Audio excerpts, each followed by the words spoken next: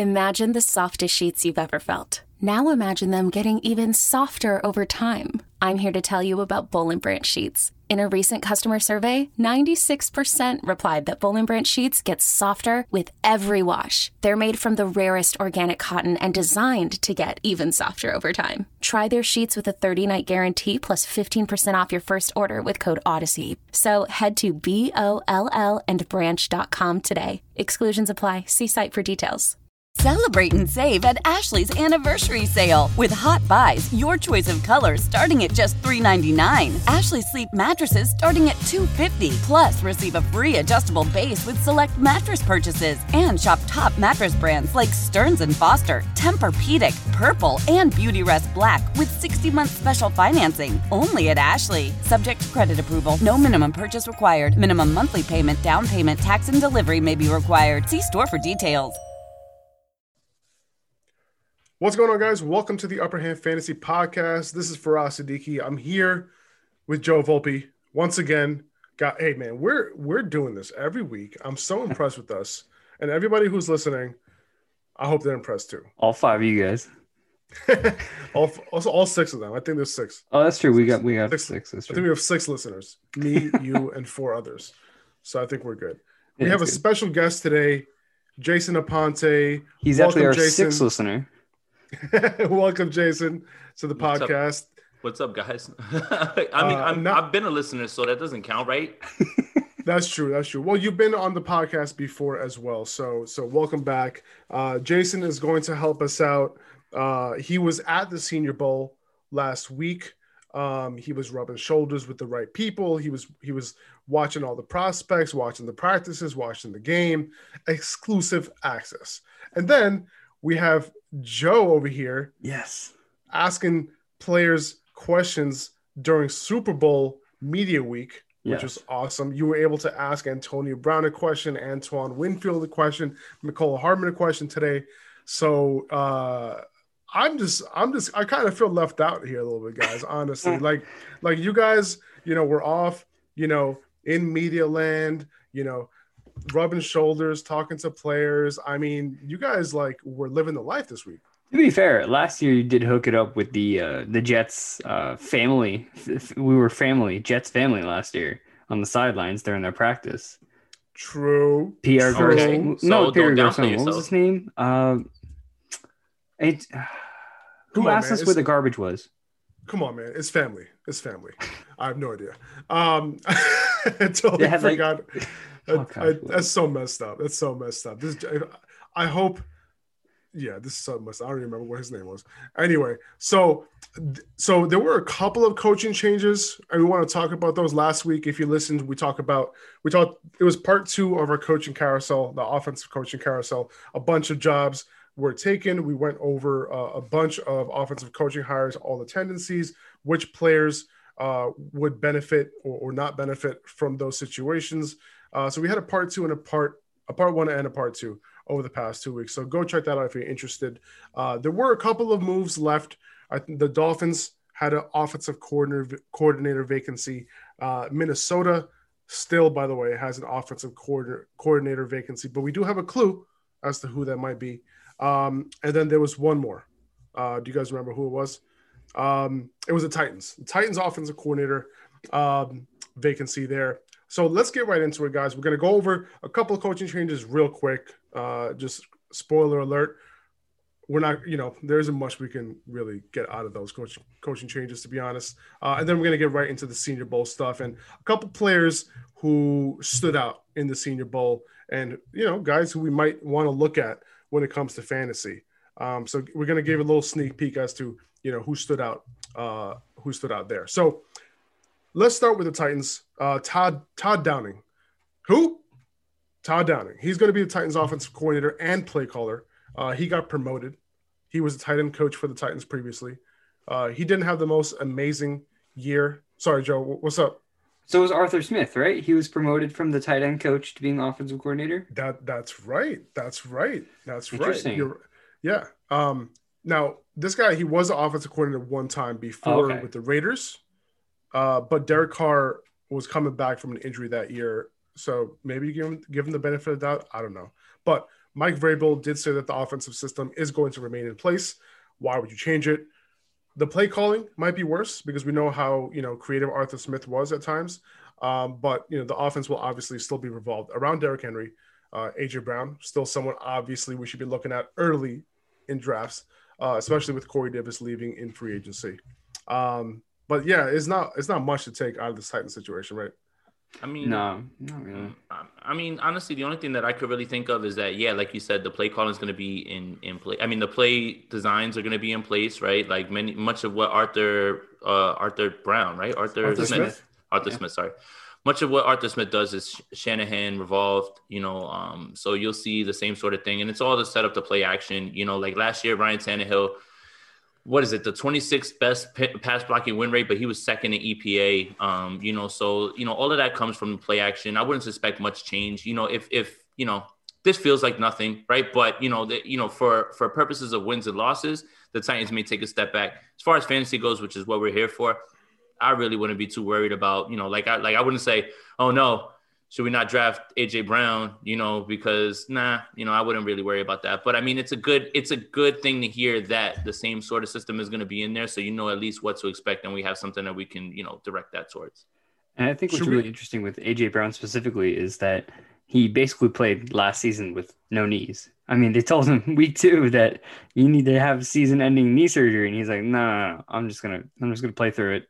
So a completely healthy A.J. Brown without Corey Davis, no matter what this offensive coordinator situation looks like, I think he's going to explode. Yeah, we're going to have 2 knees Brown next year for sure. He had no knees last year. My goodness, God help the league. No knees Brown. So Miami, they're going with a different type of approach, a collaborative approach. They're promoting their running back coach Eric Studsville. Mm-hmm. And their quarterback tight end coach George Ghazi to be their co-offensive coordinators. Nice. Exactly what we love, right, for fantasy, right? Just so that we can really figure this out. Who's going to call the plays? Who knows? But they said it's going to be a collaborative effort. So Jay, I don't know if you saw this, but these guys were co-offensive coordinators for Brian Flores at the Senior Bowl. Okay. Yes, they were. That's what I was going to point out to you is that, because the Dolphins and the Panthers groups were there, we got a chance to take a look at them. I don't want to attribute any sort of blame towards them because, as we'll get into, the quarterback play over the weekend, the whole week was just putrid. It stinks to say that, but for the Senior Bowl to have that sort of quarterback play, I'm not going to put that blame on them, right? Because those guys weren't playing well. And especially like when Ian Book got on the field, things just spiraled, as far as offenses go. Like it was fun to be there. But if you were watching at home, those first 2 quarters were probably hard to get through. I could actually I couldn't imagine actually sitting there and being like, what am I watching right now at this point? So Flores, he actually had these 2 guys call the plays at the Senior Bowl. And it seems like Flores liked that so much that he decided to put them in the same position in Miami as well. After the Senior Bowl's over, they're like, wow, guys, you did such a good job at the Senior Bowl. I like how you guys work together. We're going to make this happen in Miami, which is hilarious to me. But I mean, if Brian Flores is a good coach, it seems like he's a good coach to me. But he's just doing things differently, right? I think there's not much we can take out of this in terms of what type of schemes they're going to be drawing up this year. It's a wait and see to me. I will say that with Studsville, that he did get a lot of production out of those running backs. Myles Gaskin, who a lot of people seem to have forgotten being a 7th-round pick in 2019, he had a great year. And then on top of that, when needed, Savon Ahmed came in and he played really well. Even DeAndre Washington, when he needed to, he came in, he did his job.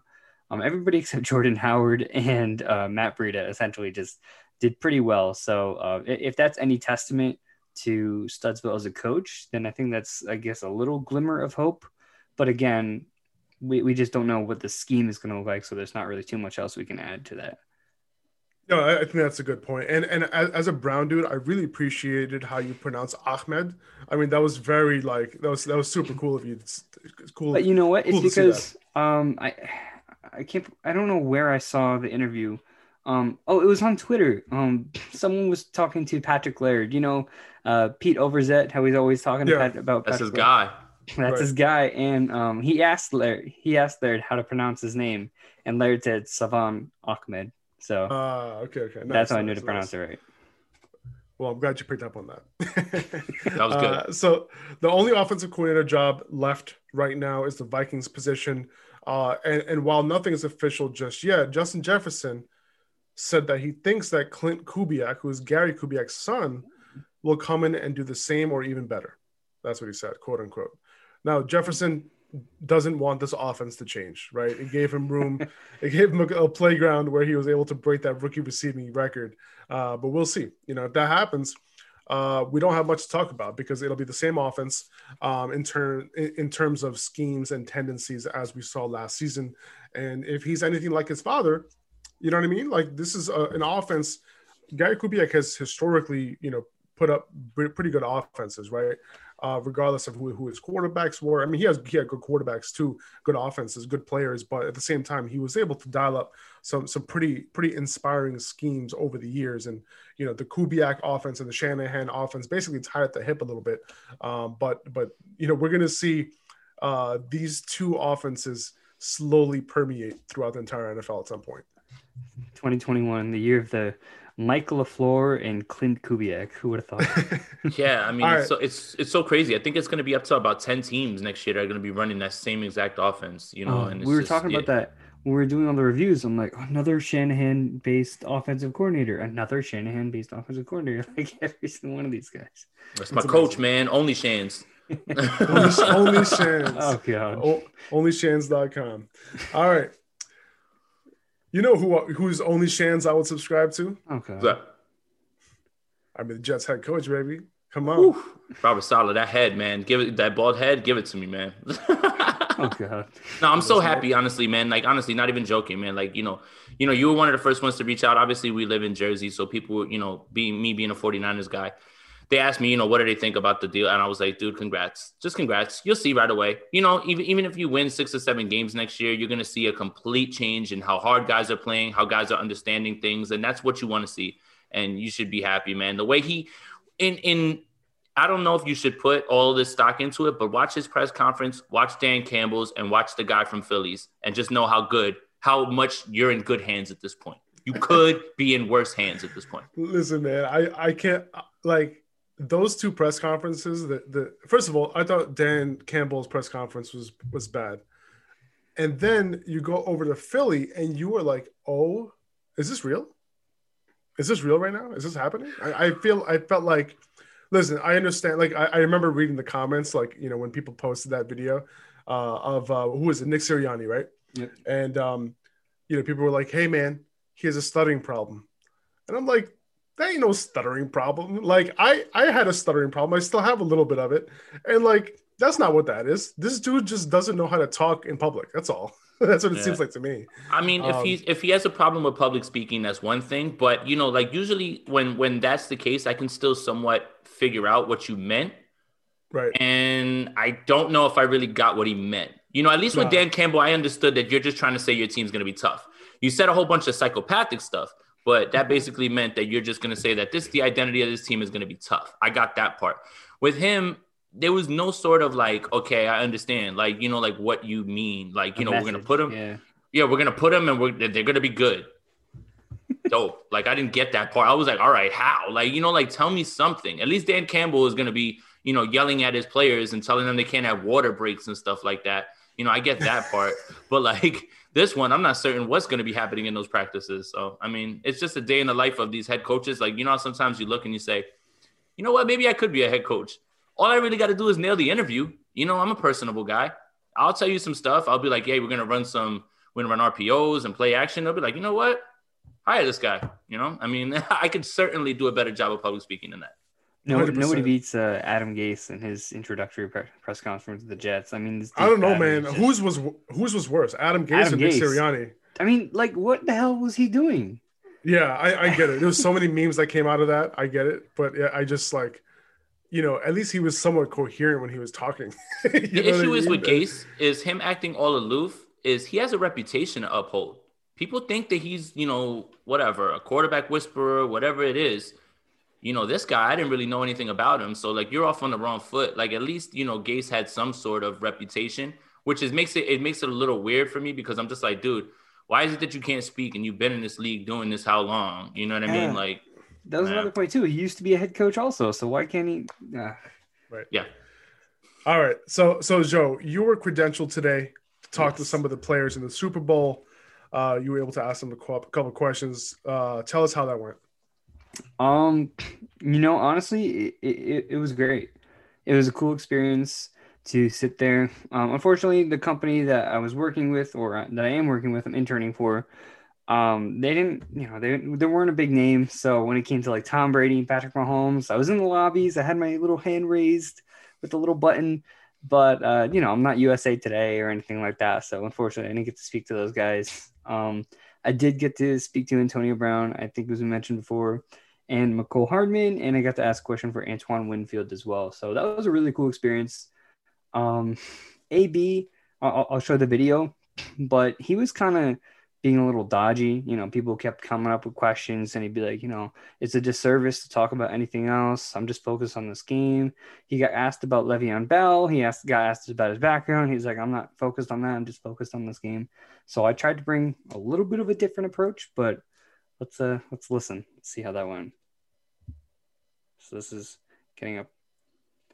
Let's see. It's a little in the beginning. That's a little embarrassing. The volume wasn't on. All right, we're gonna go over to Joseph Volpe. Hey Antonio, how you doing? How you doing? Good. So you had a chance to live with Tom Brady a little bit heading into the season. Now, when you were there, did you have the chance to try his avocado ice cream? It's top secret, man. I can't tell you. Avocado ice cream. So only the important stuff is what I'm bringing to the table. Hard-hitting journalism. Yes. I love it. I love it. It's good. Don't let him off the hook. Make sure he answers the tough questions. Exactly. And you want to know if he ate it. And I feel like he almost gave you the answer, but he didn't want to. He didn't want to betray Tom and Giselle. No, and I will say I had more enlightening conversations with Mecole Hardman and Antoine Winfield. I kind of slept on asking Winfield a question. I was like, how you doing? And he's like, good, how are you? And I'm like, okay, so how do you It's like when you're at the restaurant when they say like enjoy your meal, and by accident you say you too. Yeah, or something like that. It's the same thing. So, I was a little nervous, but I made it through. I had a good question for Hardman, but I don't have the videos on me right now. But what we can do is next episode, maybe I can share the Hardman one. I'm sure you'll see it on some of my socials by then. But it was a really cool experience. I do have access for all week, so maybe I'll go in tomorrow. Tom Brady's doing another presser, I believe, at 1:30. So I'm going to try to make my live stream complete and speak to the God himself. We'll see.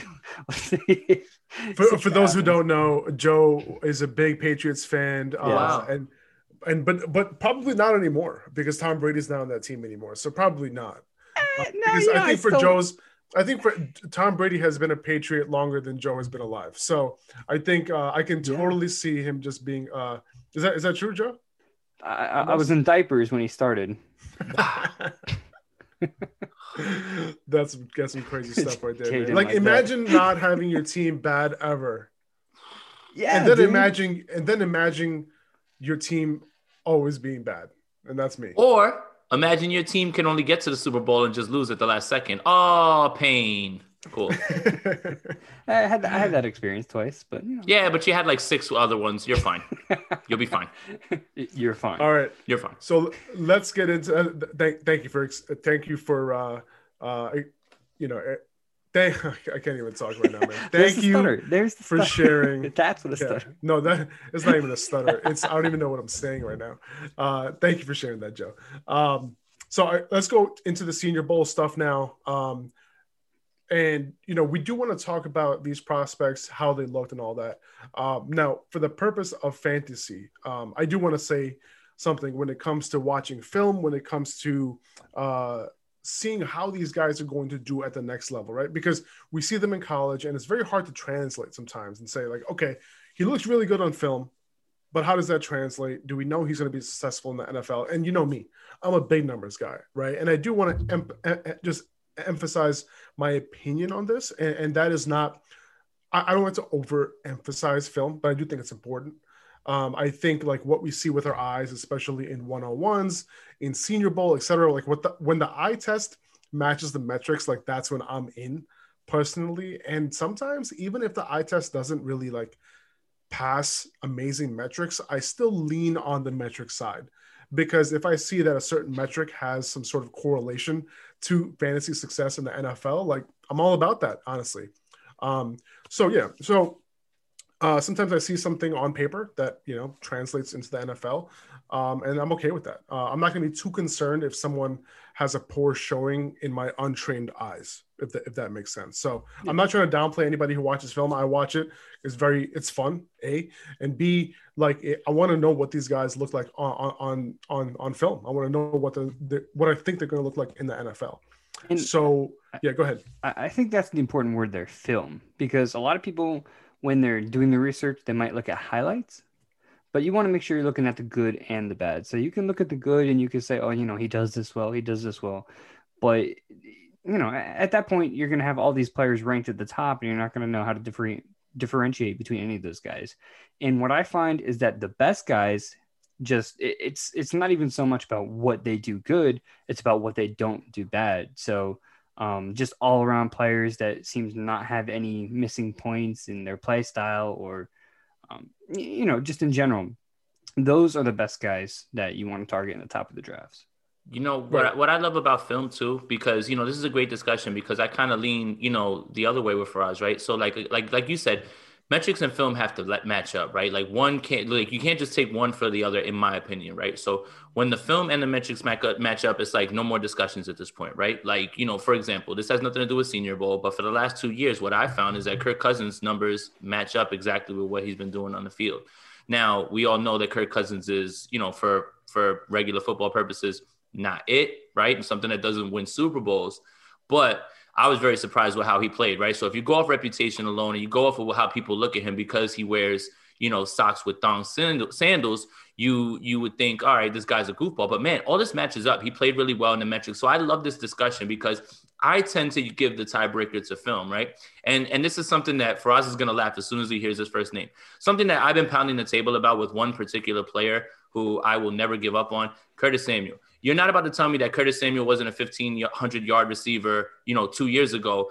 Just because he didn't catch the ball doesn't mean that he wasn't open by 15 yards, right? So that's what I mean about, like, you know, yes, it's not coming up in the box score, but I see a guy getting wide open all the time, and I'm going to take my chances on that, right? So it's an interesting discussion. You know, there's a lot of on Twitter discussion about straight up film and straight up metrics, right? Like there's a big divide there, you know, and I love the discussion because I believe that they both go hand in hand, and it needs to be a little bit of both. It can't just be one or the other. It can't be straight film, and it can't just be metrics at all. So, you know, that's what I really like about it. And then the part that I really enjoy about watching film is that every single play, there's 22 stories. And that's the best part. You know, you get to look at – so what I would tell anybody if you're watching film is just look at what you want to look at, right? Like look at what you're interested in. Like I'm not interested in defensive line play. I watch wide receivers. I'm not interested in – safety play. I watch running backs and things like that. So that's the best part about it is that you can pick and choose what you want to look at and dissect it that way.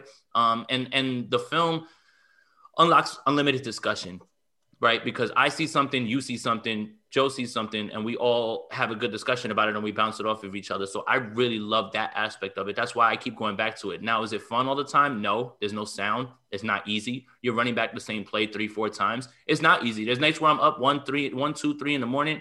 And I'm just like, I want to go to sleep already, but like I have to get this done, you know, but it is more fun than it is. It isn't. It's just, it creates a good discussion. I love that way that you brought it in. Yeah. And I think one specific topic that you nailed is the wide receiver position, right? When it comes to watching film, because, and I think Matt Harmon is famous for this, right? In our world where he charts wide receivers and their route running. And with wide receivers, it's very, very important to see, hey, like, did they win on that route? And I think that specific thing is very important when it comes to wide receivers. What is their success rate against man coverage? You're not going to get that through any sort of production stat, right? Because if A, the quarterback didn't throw him the ball, B, the quarterback sucks, those are things that are going to affect that wide receiver. And in Curtis Samuel's case, you mentioned him, it's a very good example because certain times, and Stephon Diggs, it happened in the past as well, like where these guys were winning on routes consistently and becoming some of the best route runners in the league, but they're not getting the production because they're not getting targeted. So these are all situations where you can say, okay, if they can get into a great situation, then we know they can separate, and therefore they're going to get the ball. So that specific situation with wide receivers, I think, is very key when it comes to watching film. Mm-hmm. So Jason, first of all, what was the experience like at the Senior Bowl? Like outside of the practices, outside of the game itself, I'm sure you were among a ton of interesting people out there. Yeah, I mean, we're adults, but this experience feels like something that we thought about when we were kids. Like being able to walk in, they give you a media pass, they shove a Reese's in your pocket, and they say, go stand over here. Well, when you start walking through, you're like, it's Daniel Jeremiah. That's Andrew Siciliano. That's this guy, right? Like you can't say any of that stuff, because you're supposed to be media, but how cool is that, right? Like I just kept walking around like a kid, like just like, how cool is this? Like, this is exactly what, you dreamt of if you've ever tried to get into this, even with what, this is, we do podcasting. This is it. We're all part of that same discussion, right? We're doing what we wanted to do when we were kids. So it's like, it was like a dream come true with that. I hope that this is the first of many media sporting events that I get to cover. But I mean, the electricity in the place also was a little bit higher just because with COVID, everything has changed the scouting process. The Senior Bowl was going to be critical for a lot of people to boost their stock. And for people who their stock has kind of dropped after the Senior Bowl. Like for me, Mac Jones' stock dropped. That's why you didn't see him play on Sunday. He wasn't that good during the week. Don't let the media show you that one throw, and don't let people tell you that he was great. The buzz around him was they were calling him Meh Jones. Meh.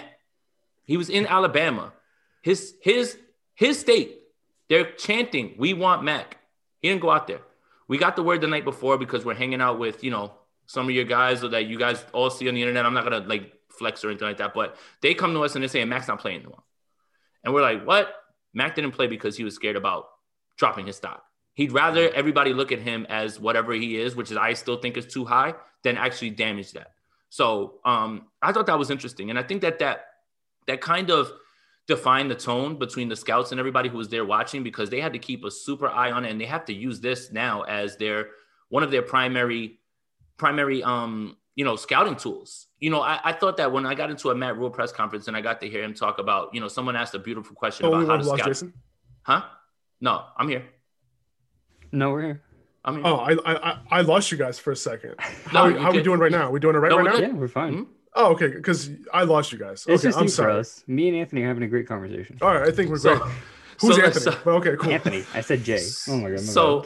So we got into a Matt Rule press conference, right? And someone asked him the great question of how does scouting change now during COVID?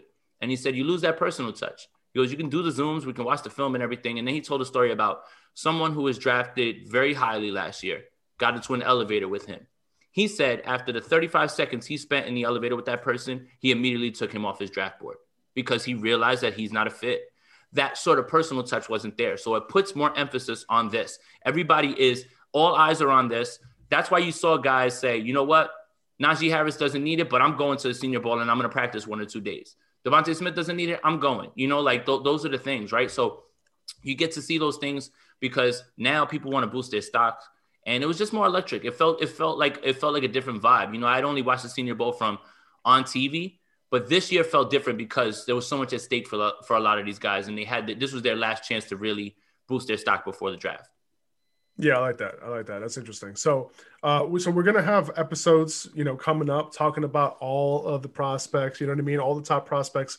We're only gonna touch on a few of these Senior Bowl guys today.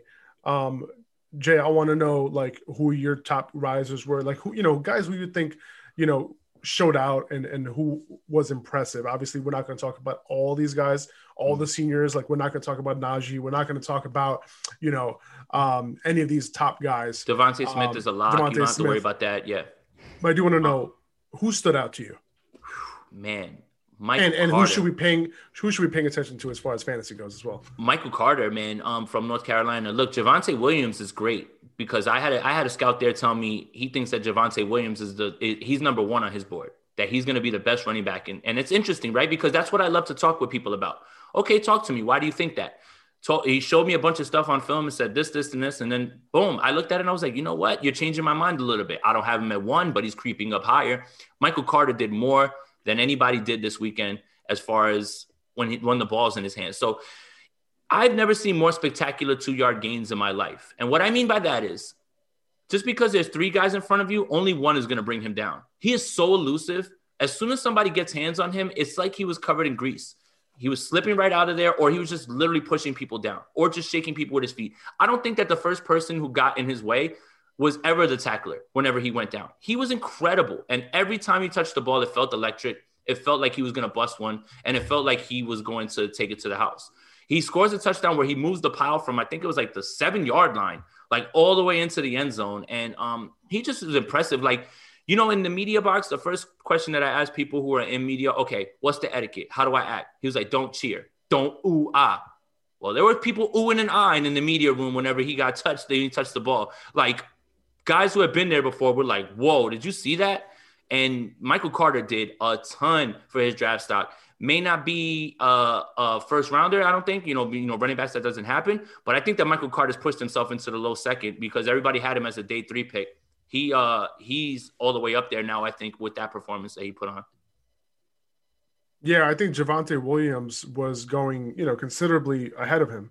But there is a world where, a team might prefer to wait a little bit, and get him. He potentially might be the more versatile back between the 2 guys too. I mean, I was looking at the film with him, and he made some impressive catches too. Like he there was a specific game, I think it was against Wake Forest, where he was running these wheel routes. He was catching some balls deep. He was making guys miss in the open field after catches. NC State as well. Like NC State, there were a couple plays against NC State where he was just breaking tackles left and right. Like there was one play where he broke 3 tacklers in a row. Not necessarily like breaking ankles, but like you said, like it's almost like his body's covered in butter. And people just can't bring him down. So is he versatile? I would say yes. Like he has shown some good plays in the passing game. And I looked up his metrics. So he ranked top 5 in yards per route run among all running backs in the nation with at least 30 targets. He caught 20 balls in 3 straight years, which is a pretty good thing for a running back in college. He improved his yards per reception every year from his sophomore year to his senior year. So because of that versatility, I think he's someone, in the right landing spot can be very interesting for fantasy, right? He's not the big name, right? But since he had a good Senior Bowl, we might be looking at some team taking him in the 2nd round, maybe, right? Like you said, opposed to the 3rd or 4th where he was previously projected. So, who he reminded me of a little bit. And I remember watching him last year, and after watching Michael Carter this year, he kind of reminds me of Clyde Edwards-Helaire a little bit, and just from the tape that I've seen last offseason on Clyde Edwards-Helaire, like Edwards-Helaire light type of, he just a little bit more elusive than Edwards-Helaire was. I like that comp. But yeah, so Javonte Williams, by the way, Javonte Williams was Pro Football Focus's #1 graded running back for 2020. And if you're wondering, Michael Carter was 10th. So, yeah, but we're not talking about Javonte today. I promise we will on future episodes, but we're talking about these seniors. And Williams, he's foregoing his senior season to enter the draft, as he should after the year that he had. Yeah, I've seen some pretty long, lengthy Twitter threads of Javonte Williams. Haven't seen much on Carter, but by the way you guys are describing it, I think he's going to end up being a pretty decent. Do you know his height and weight? He's a little guy. He's a little guy. So that's the thing is that you can totally see that when he gets to the league, maybe they turn him into some sort of 3rd down back, but he looked good in between the tackles, right? So that's the thing, right? Like it's just I like the Edwards-Helaire comp because he was fine running the ball for them, but he was doing a lot of damage in the passing game. And I think that's where Carter excels. And like I said, I posted a clip on Twitter. It was a 2-yard gain. Seriously, 2-yard gain. It was a throw. Like, he runs into the flat, literally catches the ball. There's 2 guys in front of him. He shakes both of them, but the third guy comes in from the second level and takes him down. But that's what I mean. It's like, it looked like people were just chasing dust, like when they went to tackle him. So yeah, I mean, he was somebody that, like, you know, again, eye test. I was just like, you know, you ever go to like, if I want to go to a game where I don't know anybody's name and I want to be like, who's that? And that's exactly what he was doing. Every time he touched the ball, everybody was like, who is that? And then you can hear his family, like, right in our area. They were the loudest. And, you know, we got a chance to talk with them after the game. And I pretty much, you know, selfishly, I was like, get Michael Carter into this Kyle Shanahan system and count up 1,500 yards and just sit back and prosper, you know. But, yeah, I mean, he was incredible, man. And I hope with these new, you know, with all the running backs that seem to be short, like Aaron Jones is 5'9". Michael Carter, I just looked it up, he's 5'8". So when it comes to like those ticky-tack things, I think Michael Carter, if he's in the right situation, as you guys are saying, he could end up being a really good value. Aaron Jones is almost at the bare minimum. You know what I mean? Yeah. You know what I mean? And like, this dude is like 10 pounds lighter and like an inch shorter. But yeah, no, I hear you. And the way that he runs, like, yeah. So the knock on him is that he's small, right? Yeah. But like, if you look at all the college running backs last year, Javonte Williams, he was second among all of them in yards after contact per attempt. He had 157 carries last year. You know who else had 157 carries? Michael Carter. And it's funny how they both split exactly the same number of carries. But he was third, right behind Williams, with 4.47 yards after contact per attempt. So these guys are right there. They're both elusive, but in different ways, right? Javonte is more that power guy, and Michael Carter is kind of making people miss a little bit. So both these guys are good running backs. And, you know, it looks like both of them are pretty versatile. Just like I said, Williams with more power, Carter for more elusiveness. So we'll see. Williams might be projected as the better all-around back just because of his size. But it'll be interesting to see, like, you know, if Michael Carter can get into the right situation in the NFL. It'll also be interesting because remember Georgia, Chubb, and Sony? Like, it feels like almost something like that where both those guys will be in the league. And, you know, so, like, that's what's going to be kind of cool about this to see this play out, right? Like, I think, you know, for us, hit it on the head. You know, Javonte is going to be the one that probably has the safest floor. Michael Carter might be the one who has a little bit more ceiling because of how he is in the passing game, but his floor might be, you know, lowered because of, you know, physical attributes. So that's what makes this all interesting, man. Like, I love to have these discussions and try to talk through it and then go back a year later and look and say, listen, this is where I was off. This is where I miscalculated. And I think that's what makes this whole draft season, Senior Bowl thing, something that I'm going to be doing every single year now for the, you know, since it's the first time I've done it, because it's just so fun to discuss all this.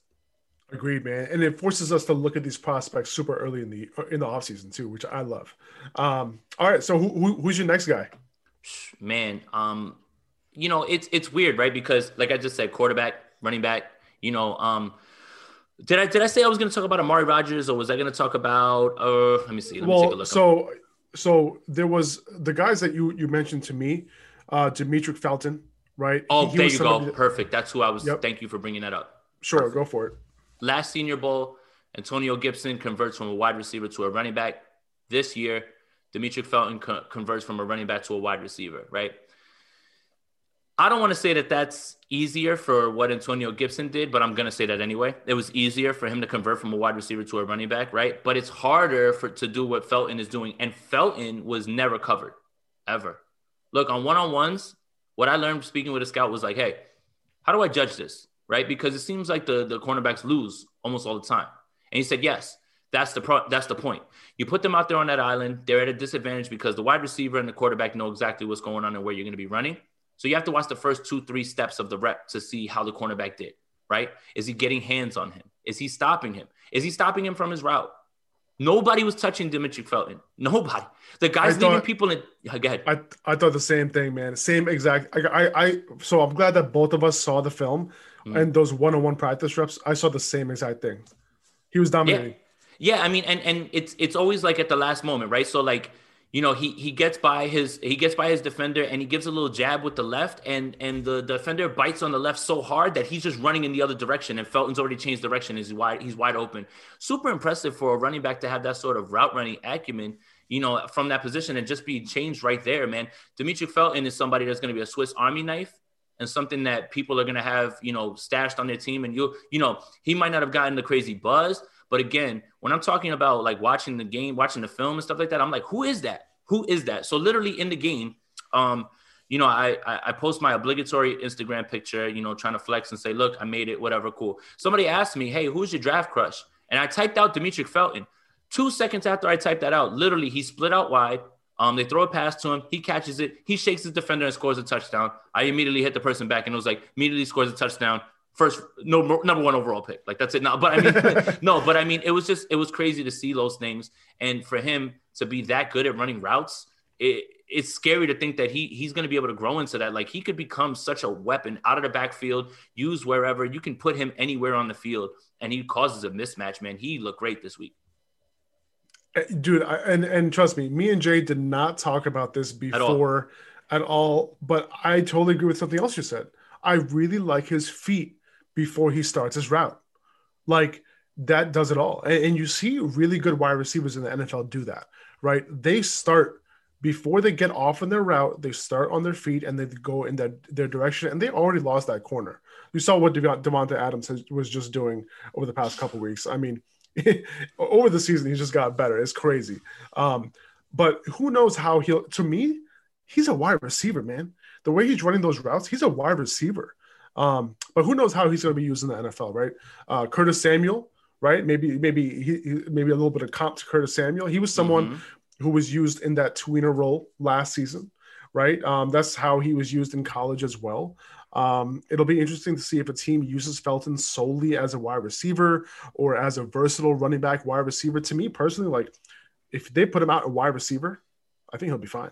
You know, we don't see a lot of success with that hybrid role in the NFL. Like, there's not that much of it, right? If they're good, then they would be a fantasy gold mine, but it's extremely rare, right? I think he'll be a better NFL. If that happens to him, I think he'll end up being a better NFL player than he will be a fantasy player, but we'll see.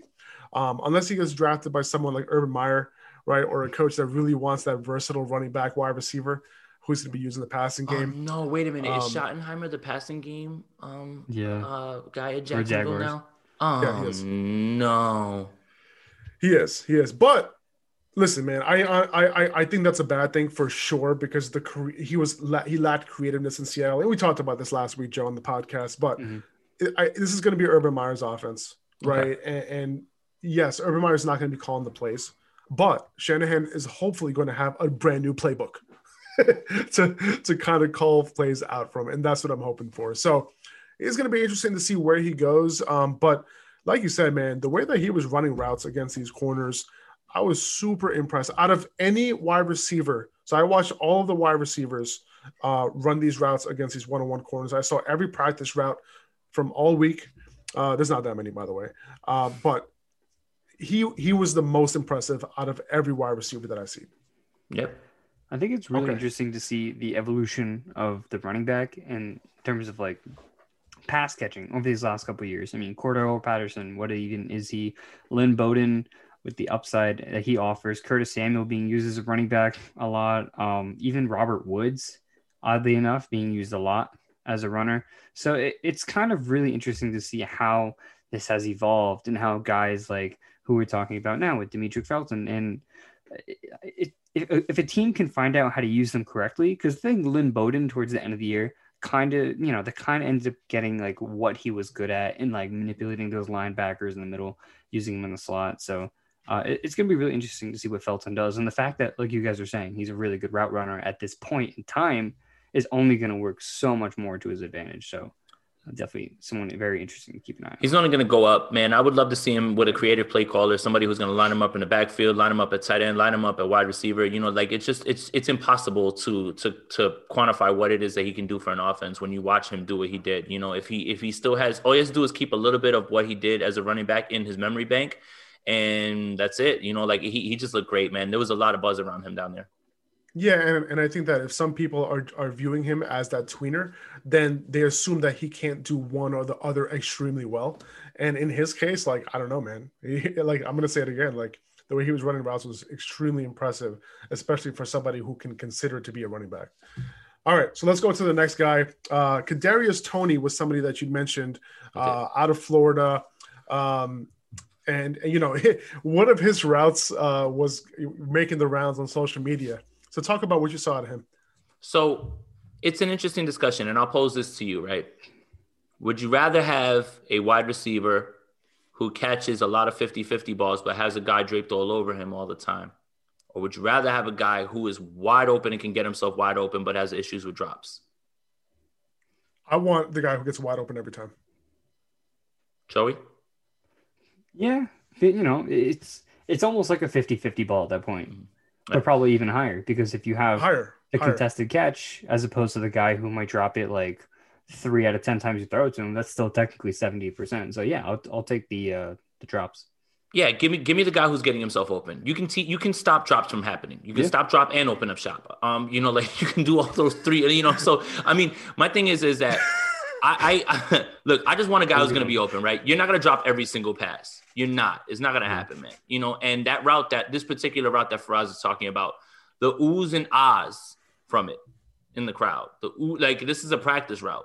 Completely leaves his guy in the dust, but he drops the ball like he's the wide receiver in Little Giants. Like it was that bad. But again, you can teach that up and give me the guy who can get himself open with footwork. You couldn't really press him. You couldn't. And he made some 50-50 ball catches. Like that was it. Like in the end zone, he went up and he ripped one away from somebody. And I was like, oh my goodness, man, if this guy can consistently get his hands together and not drop the ball a ton, he's going to be great at the next level. And he could be somebody that, because of the drops, slides in this draft. And then next year we'll look back like, what the heck were we thinking letting this guy slide this far, you know, and how many teams passed on him? Like, I really think that much of him. Clean up the drops. And you got a guy who can be impactful, I think, on day one, because the route running he was doing, he was making guys look silly, man. It was really bad. Yeah, I saw his one-on-ones, man, and I wasn't like extremely impressed with it. I mean, he looked okay. He wasn't getting consistent separation.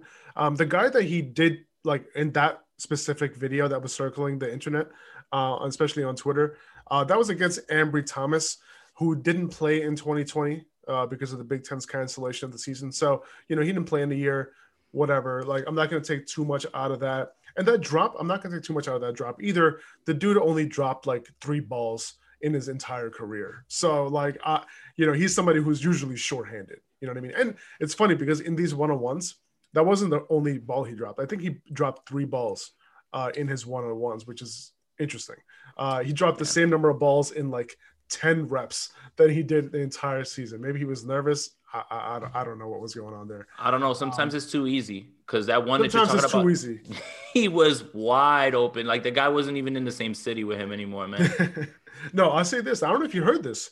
By the way, was Todd McShay there? Did you see Todd McShay? Of course, right? Yeah, he was walking around. Yeah, so he said that he might have been banged up with a rib injury because he banged up into the goalpost on Tuesday's practice. So he might have suffered a little bit of a rib injury that could have affected him for the rest of the week. So if that's the case, that can explain a lot.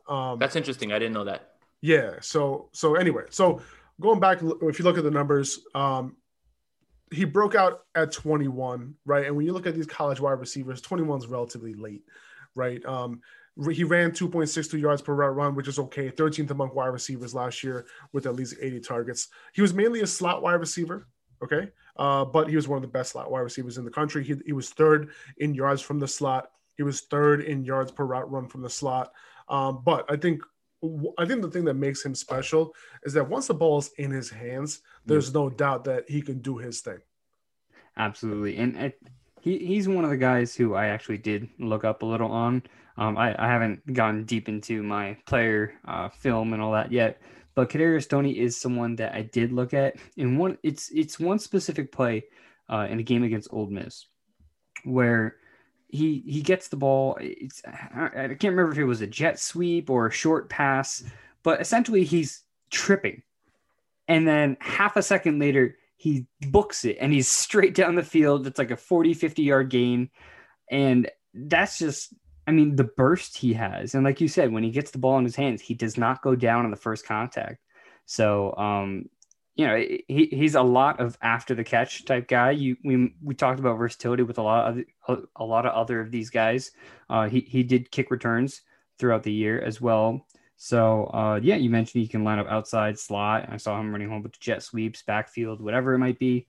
He can do it all. So, if the drops is for us, you don't seem too worried about the drops, but it's another thing to monitor too. If he really was dealing with an injury, that could have been it. But do you guys think he's a first rounder, or does that depend on the amount of wide receivers that are taken? Because I've seen a lot of mocks have him going to like Green Bay really late in the first round or some other things. But I think for me, it depends on the amount of wide receivers that are taken first, because there's just a ton that are going to be well worth that first round pick. And I think that's a good point, and then, I think that's why sometimes, these exercises are cool in February, but we should reevaluate again when we get to April. And I think we'll have a better idea where it shakes up. As it stands right now, he's probably a late first, early second, just for all those reasons that we talked about, right? Ball in his hands, great, good route runner. I felt like I saw him separate a bunch on there too. So, I could see it. And the Packers, I think, need to right their wrongs from last year. Taking Jordan Love and not taking, whoever was on the board, anybody at that point, instead of Jordan Love, I think they have to right their wrongs and figure out what they're going to do at the position. So I could totally see the Packers doing that to try to appease Aaron Rodgers, because things aren't really good right now. Yeah, they could definitely use somebody who can get the ball in their hands quickly and make a big play. I mean, they're just depending on guys getting open at this point. At least they have someone like Devontae, they have someone like Robert Tonyan, and MVS, going deep and all that. But that's pretty much it.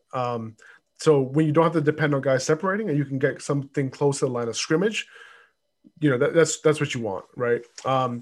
So another guy, slot wide receiver, very close to Kadarius Toney in terms of metrics, in terms of yards per route run and all that, and slot production was Amari Rodgers, somebody that you said that stood out a little bit at the Senior Bowl. I was excited to watch him, right? As a 49er fan, when I went there, I had to take off the blinders and stop scouting for the Niners. I had to start just watching guys, right? But I envisioned him as the third receiver for the 49ers. Almost profiles like a smaller Debo. I saw them run the exact same Debo jet sweep with him. And I'm like, look at that. He looks like the same guy. What I noticed is, again, remember what I was telling you about what the scouts told me about first two steps of a rep? Nobody could get hands on him. Nobody could ever jam him. His releases were good.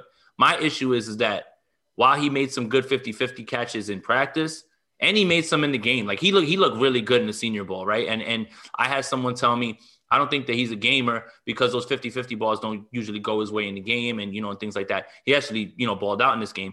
But what I noticed is that although he was having good release, because I loved it, whether it was inside releases, outside releases, it just felt like his corner was always catching up with him. Like he was still there. He was still on his hip, right? So while he gets the first step, he wasn't doing enough to get away. Now, does that mean that Amari Rodgers can't play outside? I don't know. I'm sure that if he gets a slot guy, a slot corner inside, that he's going to be able to slip inside of him and get by him, and things like that. But as far as outside, I think that's kind of out. But I feel like he boosted his stock. One thing that someone else told me is scout the integrity of the player. And I was like, well, how do you do that? And he said, well, look, on Wednesday, Amari Rodgers stayed on the field and was on the field for another hour on the jugs machine by himself, not doing it for the cameras.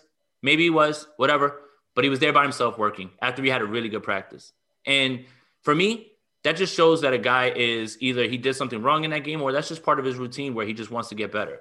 So I was really impressed with that. In the game, he scored a 2-point conversion. He's a kick returner. He, like I said, he was getting open. I think he scored a touchdown in this game too, if I'm not mistaken. Yeah. So like he did a bunch of things in the game that kind of refuted the argument that I got about, hey, this guy's not a gamer. Maybe he's a practice player. So, it was interesting. Like I said, I can see him as a fit, as a third receiver somewhere, as a slot guy, like, no matter where he goes, he's probably going to be really good because there's not many slot corners, I think, that can really match up with him just because in terms of short area quickness and stuff like that. He's just going to keep working, and he has to learn that in the NFL, you can get your release, but those guys are going to be right on your hip. If those college guys are right on your hip, those NFL defenders are not going anywhere. So that's just the part that I want to see him shore up. He really boosted his stock this week. I think that he pushed himself into the second round this week.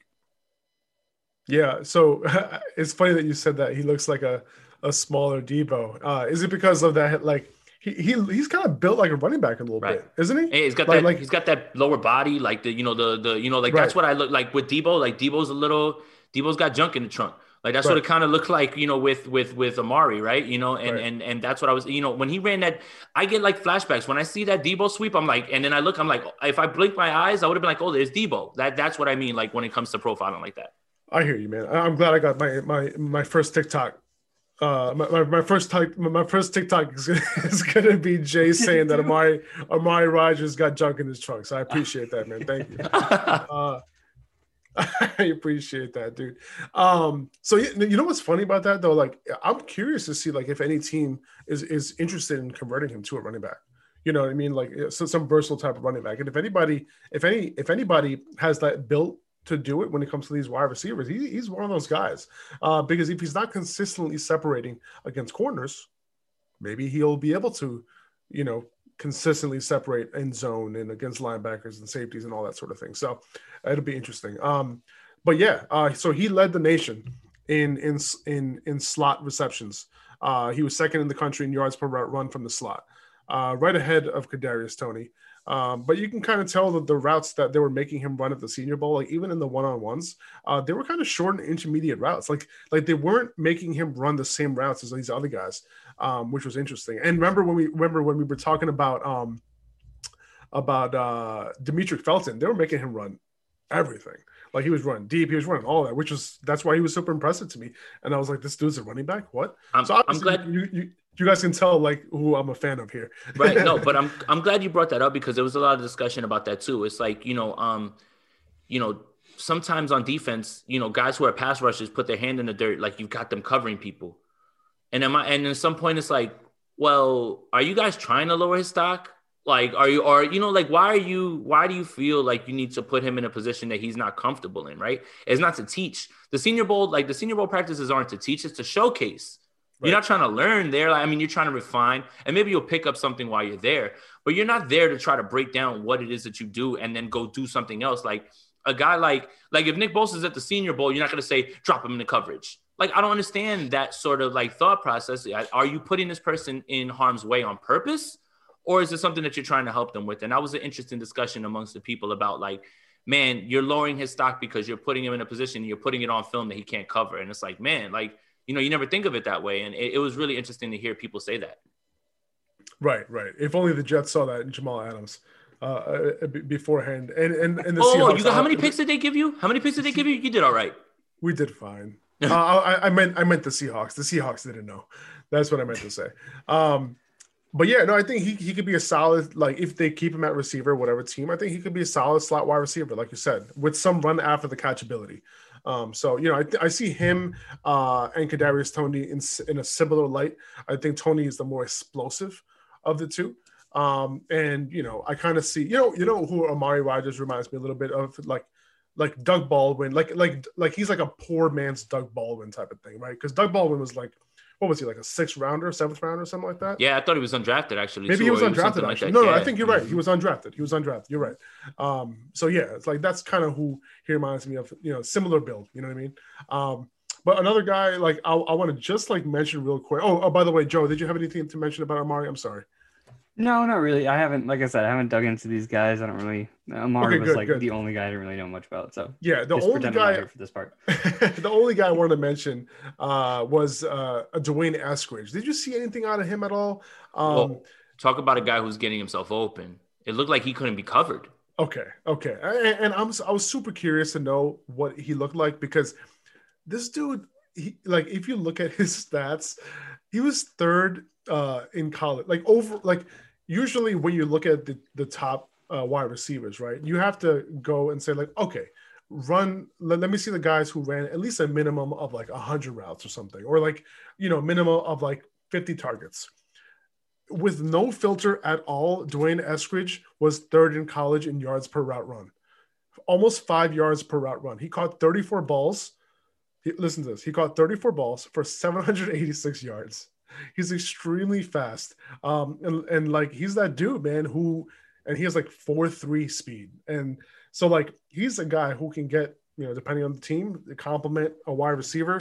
And you never know, man. Some of these guys, depending on the system they get into, they can be very valuable. So he's just a name, to keep an eye on, because like you said, and I was watching some of the film, man, like this dude just runs past people, man. The safeties, they know he's coming. It doesn't matter. They try to double cover him. Sometimes it doesn't matter. And he's getting open for those touchdowns. I'm glad you brought that up, because when I was, people were asking me, it's so intimidating, right? You're standing in front of somebody who's like, well, who are your guys? What did you think? And you're like, do I even say anything? Because I'm probably going to embarrass myself and everything as well. But, most of the time when I was talking receivers, because that's what I love to watch, he came up. Eskridge was up, man. And then, they were just like, look, man, go back and look at his reps. And my goodness, man, it's all there for you. And he has the makings of somebody that we were just like, man, nobody had an eye on this kid. Nobody was thinking, about this kid at all. So it'll be really interesting to see where he lands. If he lands in a high flying offense where, he can just get in there and just, immediately step right in and contribute, man, he could really, really be a steal. So like in rookie dynasty drafts, like, keeping my eye out just to make sure his stock doesn't go up. But that's always a guy that I'm going to swing on probably at the end of a third, depending on how big your dynasty draft is. End of the third, early fourth, something like that. This could be a steal, man. It really could. 100%, man. So yeah, man. So I think that's pretty much it. We wanted to cover just a few guys from the Senior Bowl. These are guys who we think that, who Jay at least, thinks that, improve their stock. These were guys that might have been going day 3. Some of them might have moved into day 2, into that second round. So we'll see how it works out. But hey, it's still February.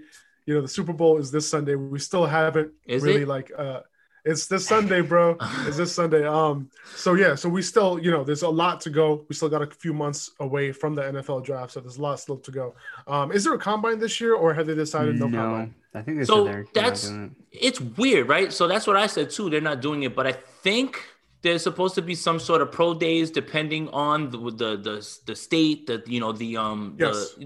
because all right, real quick, went down to Mobile, right? You have your reservations when you first get there. It's much different in terms of COVID, right? Like I walked up to a place that was like a super spreader, not one mask in sight. I'm talking about This place was packed to the brim. There was a band. There's people spitting on people's back of heads, spitting into people's mouths. And I looked, and we were supposed to, link up with some pretty important people there. And, me and my group were wearing masks. And I was like, I'm not going in there, because people are looking at us like we have 3 heads. Right. And that's what I mean by like state regulations. Like I spoke to a player that I talked to, on the 49ers all the time. And he said, they're actually having that.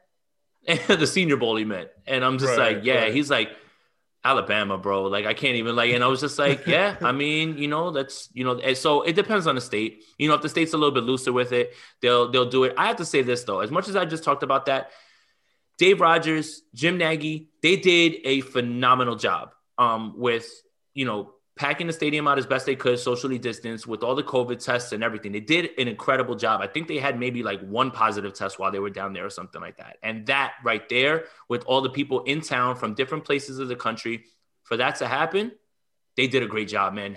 Props to them, and thank you for all the free Reese's. It was incredible, man.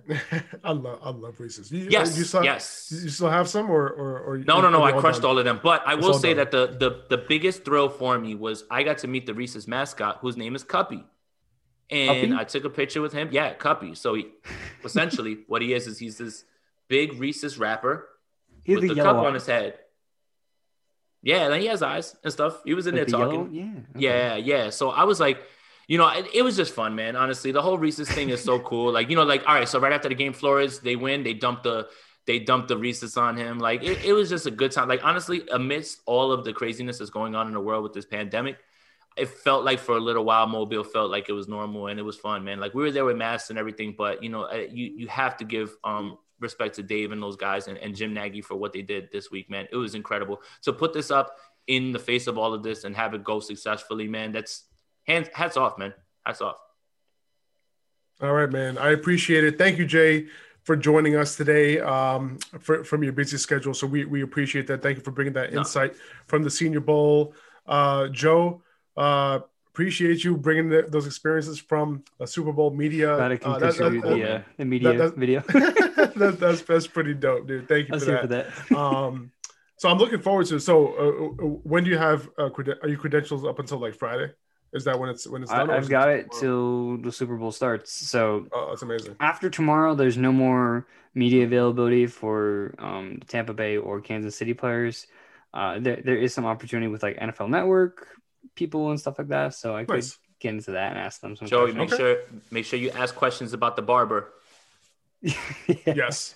The key. That's what a story. What a story. Patrick Mahomes is 2 seats away from being a close contact before the biggest game of the year. Good gracious. Would the NFL not let the Super Bowl happen if Patrick Mahomes was on the COVID list? Oh, they would. I don't know. I don't know if they would stop that. It's tough though, because like I don't know how they could continue like doing promos like Chad Henne versus Tom Brady. But what's really interesting to me when I think about the haircut thing is think about like that commercial with Patrick Mahomes where they're all getting like the Mahomes haircut. I think of like that guy, like giving everybody. I think it's like he's the one who had COVID. Or Daniel Kilgore, he's halfway through a haircut and they ripped the barber out, like they threw him out the club, like it was like. And then if you guys get a chance, go on his Twitter, Daniel Kilgore, 49er legend. His profile picture is now him with a half haircut. It's hilarious. He completely leaned into it. That was great. It's so funny, man. All right, so before we go, we're gonna get out of here. I want to know Super Bowl predictions. Jay, you go first. Who do you have? Man, how do you bet against the Chiefs? I mean, just how? I mean, I understand that. By the way, Jay, I also need a score. Oh, okay. I mean, look, how do you bet against either of these guys, right? That's a great point. Like, how do you bet against Brady? How do you bet against them? The Chiefs are too much, man. Like it always feels like when you have them, for a little while, the levee breaks eventually. Ask a 49er fan. Trust me, you can only hold them down for a little while before the levee breaks, man. And if we point to the first matchup, the Chiefs were toying with them in the first half, man. Tyreek had like $175 in the first quarter or something like that. Like if you played him that week, you won your week, like in the first quarter. Like it was incredible. But it's interesting, man. For Tom Brady to be in this game after leaving, the Patriots, he has as many NFC championships as Aaron Rodgers and Drew Brees in his first year. The games played in Tampa. Like it all lines up, man. Like I don't understand how you can bet against either of these guys, but I'm going to go with what I know, and what I know is that this offense just can't be stopped. The only way this offense is stopped is if they're dropping passes or anything like that. Like against the Bills, realistically, the Chiefs never punted in that game. Like they never looked like they were ever going to give the ball up. And I don't suspect that, while the Bucs defense is good, they're just not tested vertically. And I think that what the Chiefs do is they test you and they take you all the way to your last, straw with your defense. And I just have to believe in that. The score that I'm going to run with is going to be 31-28, something like that. It's going to come down to the final drive. But give me the Chiefs pulling off the win in Tampa. And also, side note, the NFL is kind of weak for not letting the Tampa Bay Bucks fire off their cannons in their own stadium after a touchdown. It's like, listen, man, they did all the work to be the first team to make the Super Bowl in their stadium. Let them do whatever the heck they want. But hey, that's a whole other podcast for another day. 31-28 Chiefs. Okay. I'm a Tom Brady fan, as we know. But look, let me explain a little bit without just leaning on Tom Brady's back to where. Okay, so my score, I'm thinking it's really nice euphemism that you just gave, Joe. What's that? I'm going to talk about Tom Brady without leaning on his back. That's a really nice euphemism for something else that is more for an R-rated podcast. But that's fine. Go ahead. Go ahead. Jeez. Sorry, I just had to set that up for you. So anyway, I think Tampa is going to score on 34. I'm going to put Kansas City in the late 20s, like maybe 28 or something. But here's the thing. That defensive line for the Tampa Bay Buccaneers is, I think, is what's going to win them this game. So no Eric Fisher at left tackle. And I know they're going to try to expose that. They're going to use Vita Vea, who's been pretty good in the middle. And now he's got an extra week to get healthier. And Jason Pierre-Paul, Shaquille Barrett on the outside. I think the way you get Mahomes and the way you get this Chiefs offense is you have to jam guys like Kelsey and Hill at the line give that extra time just to get to Mahomes and force him into a throw in bad coverage. And I think with Eric Fisher out, that's doable. It's not going to be doable for the whole game. Obviously, he's still Patrick Mahomes. This is still an Andy Reid offense. They'll find ways to get the ball down the field. They'll find ways to get it done. But when it comes to Tom Brady being composed in a playoff game, even that game against the Eagles where they lost, Tom Brady still threw for, 400, 500 passing yards. Like, he can get it done in those big games. So I think it's going to come down to the Chiefs offensive line and the Tampa Bay defensive line, which, by the way, is something Bruce Arians said. And also something that Andy Reid mentioned in his conference, that it's going to be like everybody's talking about the quarterbacks, but what they're focusing on is that offensive line versus defensive line on both sides, the Tampa Bay offense, the Chiefs defense. So I think that's going to play a huge factor. And if they can get enough pressure on Mahomes, then I think Tampa Bay can come out with a win. And that's what I'm predicting. What's the score? I mentioned it earlier, like 34-28. I think it's going to look a lot more like Tampa Bay has a big enough lead, just because Kansas City is going to have to go for those touchdowns late and not go for the field goals. So I'm guessing they're going to have opportunities to get field goals, but they're going to keep pushing for that touchdown. So it's going to look larger deficit than it actually is. Well, I love the explanations that you guys gave for your situations. I'm going to go 27-21 Chiefs. And that's all I'm going to say. I think Chiefs win. And I'm not going to go any further than that. I'm going to end this podcast right now. Guys, thank you so much. Anybody who's listening, if anybody's still left, and if you are, I'm surprised. But thank you so much for listening, guys. I'm Upper Hand Fantasy on Instagram. Joe, fantasy.football.analyst on Instagram. And Jay, should we point to your Twitter? Yeah, I would say Twitter. My Instagram is more for just, normal pictures. I put content on my stories, but, follow me on Twitter at Jason Aponte 2103. Right now everything's kind of 49er centric, but I try to talk about everybody else. So, anybody wants to pop in there and talk football with me, that's what I'm here for. So, yeah, Twitter's probably the best way to follow me. All of you. Yeah, there we go. Later, guys. Later. See you.